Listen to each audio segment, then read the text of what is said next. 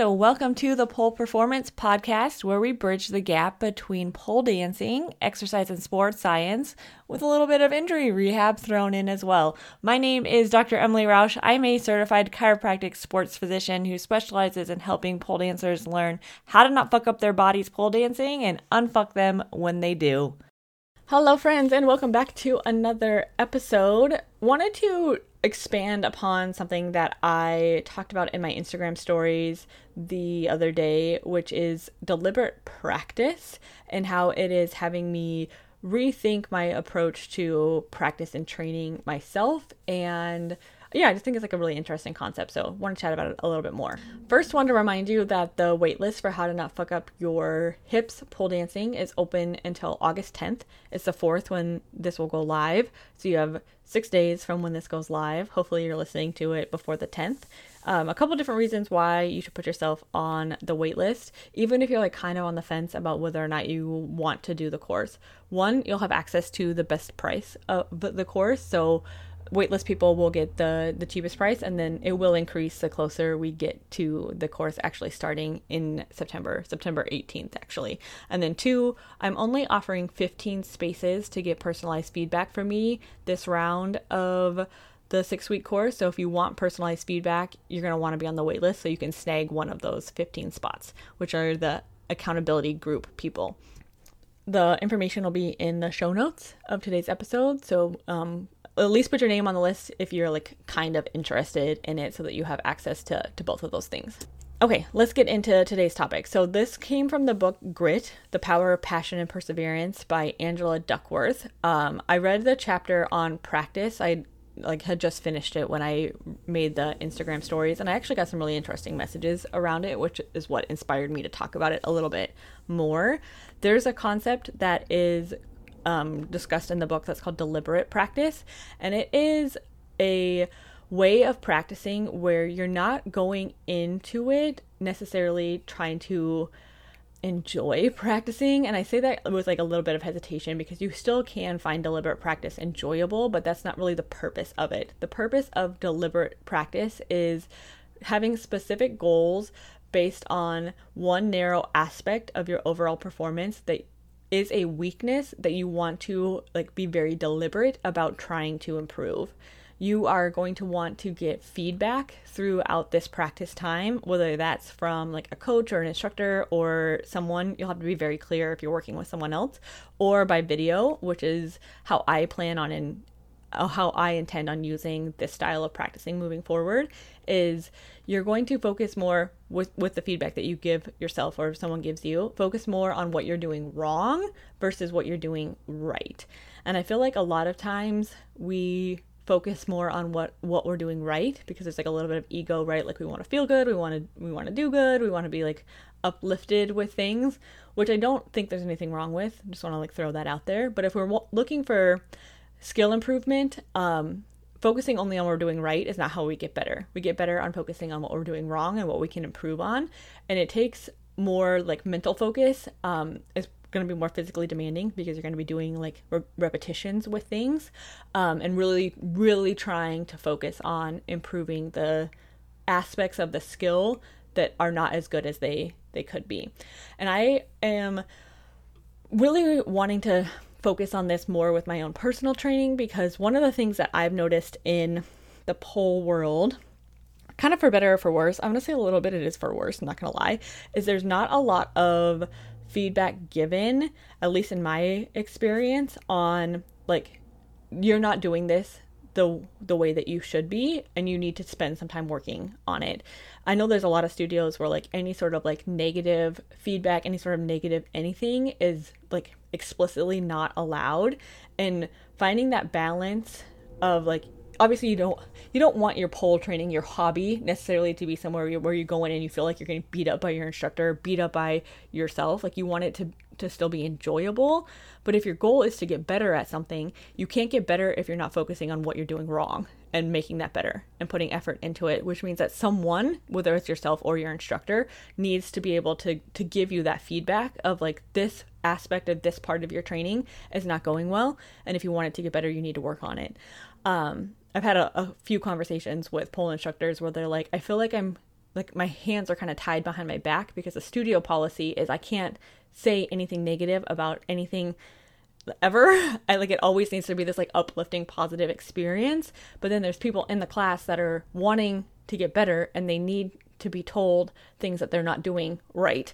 So maybe people's feelings will be hurt if they're not looking for that type of feedback, but I feel like not allowing anyone to get that feedback ever is like kind of doing us maybe a big disservice. And so how I plan on using this, I actually had some like flashbacks to when I was doing like more traditional sports growing up, where we would have chunks of our practice on a regular basis where it was, you are going to work on this skill that you fucking suck at.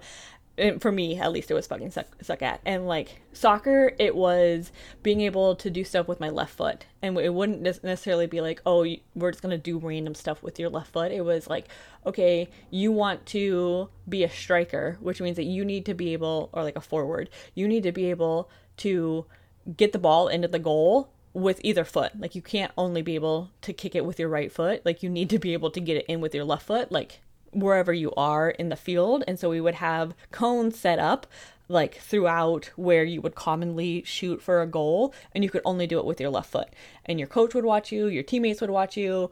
Obviously you would watch, did the ball go in the goal or not? Like, were you successful or not? And they would give you feedback on like, oh, you like stutter steps, and so that's why that was weird, or you didn't follow through with your leg all the way, or you planted weird, or whatever. And we would cycle through, and then you would go, the next time you would go same spot, same run up, try to kick the ball better than you did the last time. When I threw the javelin in track, that same thing. Like there's a lead up to being able to throw. There's a set of steps right before you throw that need to be on, because if you fuck those up, you're not going to be able to throw the spear as far. And the number of fucking repetitions with like just nitpicky fucking feedback that I got from my coach to try and make those be better happen on a regular basis. And I don't get that feedback as much in pole, which is like a fine thing, right? If I'm not trying to get better at any aspect of any part of anything, then like, okay, whatever, I don't really need that feedback. But I like getting better at things. I want to be good at what I do. And so I want to spend some more time working on that in the future. And how I'm envisioning using this for myself, because I don't train with other people very often, is picking a skill and picking a certain aspect of a skill that I'm going to focus on for that training session, and then film myself doing an attempt, go back, watch the video, look at, whatever aspects I'm trying to look at, and then do it again and go back and forth, so that I can get a little bit better every single attempt, hopefully, and then overall build my skill set. And what's coming up for me right away is I actually finally took a pole class since I moved here. Yay for me. I was actually really anxious to take a pole class for some reason, but that's neither here nor there. We can talk about it maybe at some point. Anyways, I went to a choreo class, and there was a really cool one leg kind of split handstandy thing, and then we ended up dropping into a shape on the floor. And when I watched the videos back, like I was doing it, I felt good. I was like, this is gonna be so fucking cool. Like I'm gonna post this to Instagram. Like I love this. My pivot foot, my planted foot, being able to roll onto the edge of my platform to like lower down to the floor, my ankle was doing this really wonky, like not cute thing. And I really want to work on it because it's one in a lot of different other low flow skills. And I didn't realize it was as awkward as it was. And then two, I really liked this little like part of the combo. So that like control, the ankle roll control, is going to be something that I'm going to very deliberately practice the next time I train. With this style of practicing, this deliberate practice, the goal is to not necessarily feel good or be successful at it. It's to do something that you currently struggle at and get a little bit better at it. Like it's working on our weaknesses, like very, very specifically. And where I think this could benefit a lot of pole dancers is we tend to focus on things that we know we can do, especially once we're out of the very beginner aspect of pole dance where everything's really hard and we don't really know how to do anything. Eventually we start to have tricks or skills where we know we can get into them with relative ease, and so those become the things that we continue working on because we know that they're easy and we can do them and like we can make them look good. But if we want to be a robust pole dancer and we want to be able to flow in and out of things, we want to have the broader skill set, only doing things that we know we're good at is not going to help us become a better pole dancer. Sorry. And I bring this up because I have spent a lot of time in a wide variety of different pole studios, open studios, at classes, watching people when they're allowed to just like freely move. They have a set of things that they do only, right? Like they have their like go-to things that they know that they are really good at, and those are great, and I love that for you. But if we want to get better at things, we need to focus on the stuff that we're not necessarily that great at. This doesn't always need to be our focus, but it needs to be built into our like training, our practicing on a regular basis. Or, always an or, you have to accept that if you're only doing the things that you know you're good at, that you're not going to necessarily see progress in other aspects of your training. And you get to forever make that decision on how you spend your time and your energy. It's your body, it's your life. But I also talk to a lot of people who are frustrated that they don't feel like they're making progress. They don't look the way that they want their pole dancing to look, like aesthetically or physically, or their skills that they want to be able to work on, but then they never actually work on the building blocks that they need, or like the weakness parts in whatever aspect of their training is not letting them do what they want to do. They don't work on it, and then they magically want stuff to get better, and that makes zero sense. So yay. This style of training is not necessarily the most fun, but it does make you better in the long run when done on a consistent regular basis. And so I have just been pondering ways to be more deliberate with my training, and kind of building in a variety where I'm not only spending practice sessions doing what I enjoy, doing what I know I'm good at, working more towards my goals, which is going to take more deliberate practice. And this is kind of going into when you know that you're in a season where, training either can't be a priority or like won't be a priority for whatever reason, the more intentional and deliberate you can be with the practice time that you have available to yourself, I think makes the most sense. Which is just something that I've been dealing with my like recent kind of life things. Training has not been my like main focus. It has been like getting settled and like, I don't know, processing the chaoticness that was the past like couple months of my life.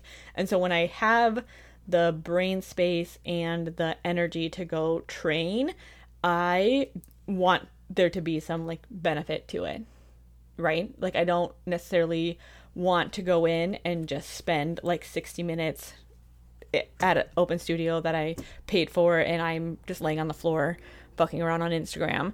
I want to go in with a goal, with some intentionality, put some deliberation around some aspect of the training. Maybe it won't be the whole hour, but like a portion of the hour, so that I'm still able to make progress and not feel like this chunk of time, like I don't know, just like wasted my time, or that I lost a lot of my skill set. And not that you're going to lose skill sets by taking time off. It's definitely beneficial to be able to do that. You will lose like strength and some aspects of your skills, but trying to find that balance, I guess, for myself of like, I know I'm not training how I used to or necessarily how I want to because I'm just like not in that season of life right now. But when I do go in to train, that I'm making the most of it with what I have available, like physically, mentally, and emotionally right now. So it has me really fired up to start training again. To be honest, I've been in kind of a like meh period of training. And so, yeah, knowing that I'm like, okay, I'm going to go in and like very deliberately practice on like a certain aspect of a certain skill, and that will make me feel more successful, has me like really excited to train. So yeah, just wanted to throw that out there, chat about it a little bit. Open to hearing your thoughts around deliberate practice and deliberate training if you have thoughts on it. And then I also just want to end this with just a note on seasonality, which I got some messages from when I posted this stuff on my Instagram stories.